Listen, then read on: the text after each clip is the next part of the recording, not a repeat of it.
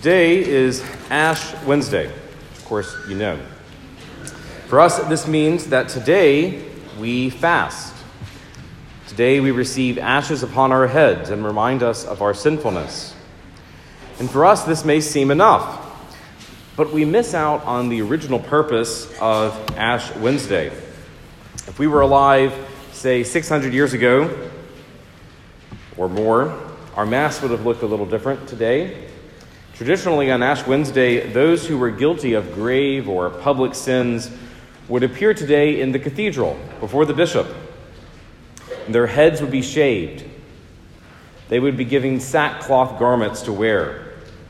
And they would be escorted out of the church, where they remained for 40 days until Holy Thursday, when they would be readmitted to the church and absolved of their sins. And all along, they would pour ashes over their heads. And that puts a sort of different meaning to Ash Wednesday. All sorts of people underwent this rite of public penance.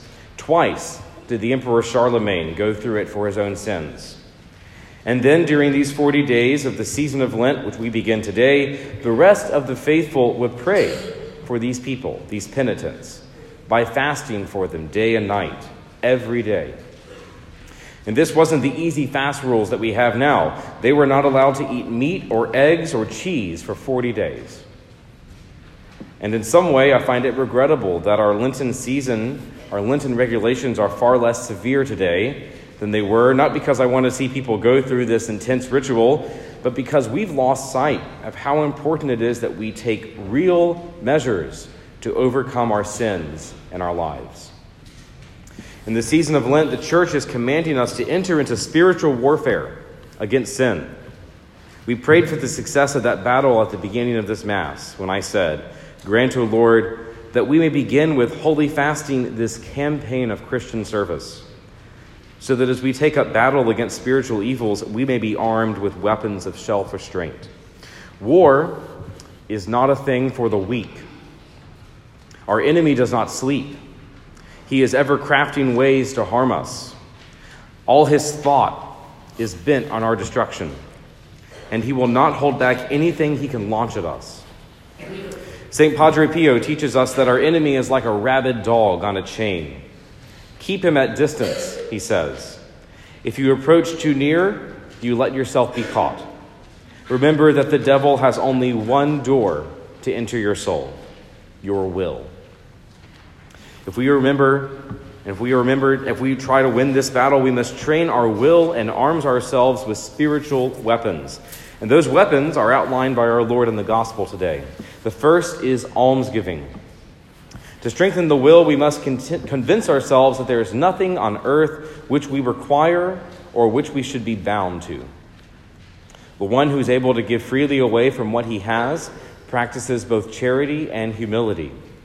Charity because we show love towards the other, and humility because we affirm there is something else greater than us, someone else in greater need than us.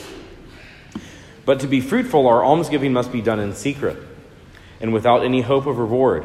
Often when we think of giving alms, we focus on giving money or food to some charity. But there are far simpler things which will strengthen our will.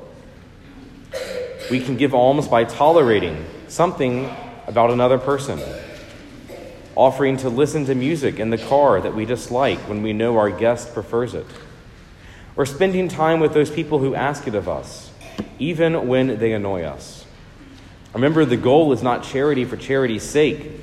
We are arming ourselves against sin by training the will to desire the good of the other over the good of our own.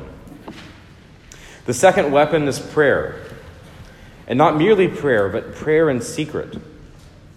What is the major difference between public and private prayer? It isn't that public prayer is wrong. We pray publicly all the time, as we are right now in the Holy Mass. But our prayer in private is a true expression of our desire for God. No one who prays in private has anything to gain other than God.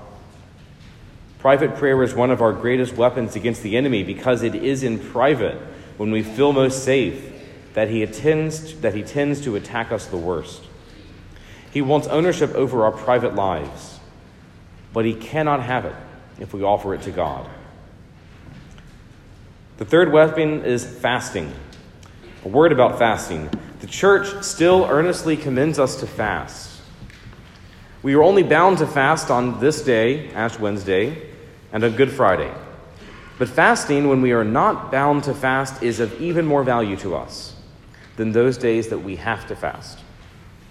Fasting is different than giving up a candy bar or not eating meat on Fridays. These are practices of abstinence when we refrain from one thing for a period of time. Fasting has to do with giving up something that has the ability to satisfy us. At the base minimum, we consume one full meal and 2 smaller meals during the day. But if we're capable, we should go further. Our fasting should be felt if it's to produce effects within us. And why is that? Because in order to be open to receive the Lord, we must feel empty. And our physical emptiness prompts us towards a spiritual receptivity. And so the Lord commands us today through the mouth of the prophet Joel, return to me with your whole heart with fasting and weeping and mourning.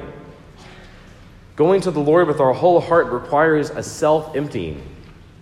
And this is different than simply giving away things, as it is with almsgiving. Fasting, self-denial, means refraining from even those things which are necessities to us. Not to the point that we're injured, but that there's a real intentionality to it. What we feel when we fast is a natural desire towards something that our body has grown accustomed to, such as food, at certain times during the day. But on a spiritual level, when we become accustomed to sinful habits, we feel that same pull every day. So our physical hunger can help awaken to us to the dependency that we have on our sinful habits as well. And this is the real meat of our Lenten discipline. We have to do all things we can to root out sin in our lives. No one has ever been able to simply pray away their sins. And so we have to starve it out. But if we're weak and not able to endure a momentary absence of food, how can we endure the attacks of our enemy, who sets out with each new day with an arsenal against us? Lent is about instilling a real change within all of us, because we're not victorious yet. We all fall short. One of my favorite authors, Father Jacques Philippe, writes, "The person God loves with the tenderness of a father, the person he wants to touch and transform with his love, is not the person we had liked to be or ought to be. It's the person we are." That is the person we need to engage in battle this Lent. The person we are. Not who we pretend to be, not who we wish to be, but who we are.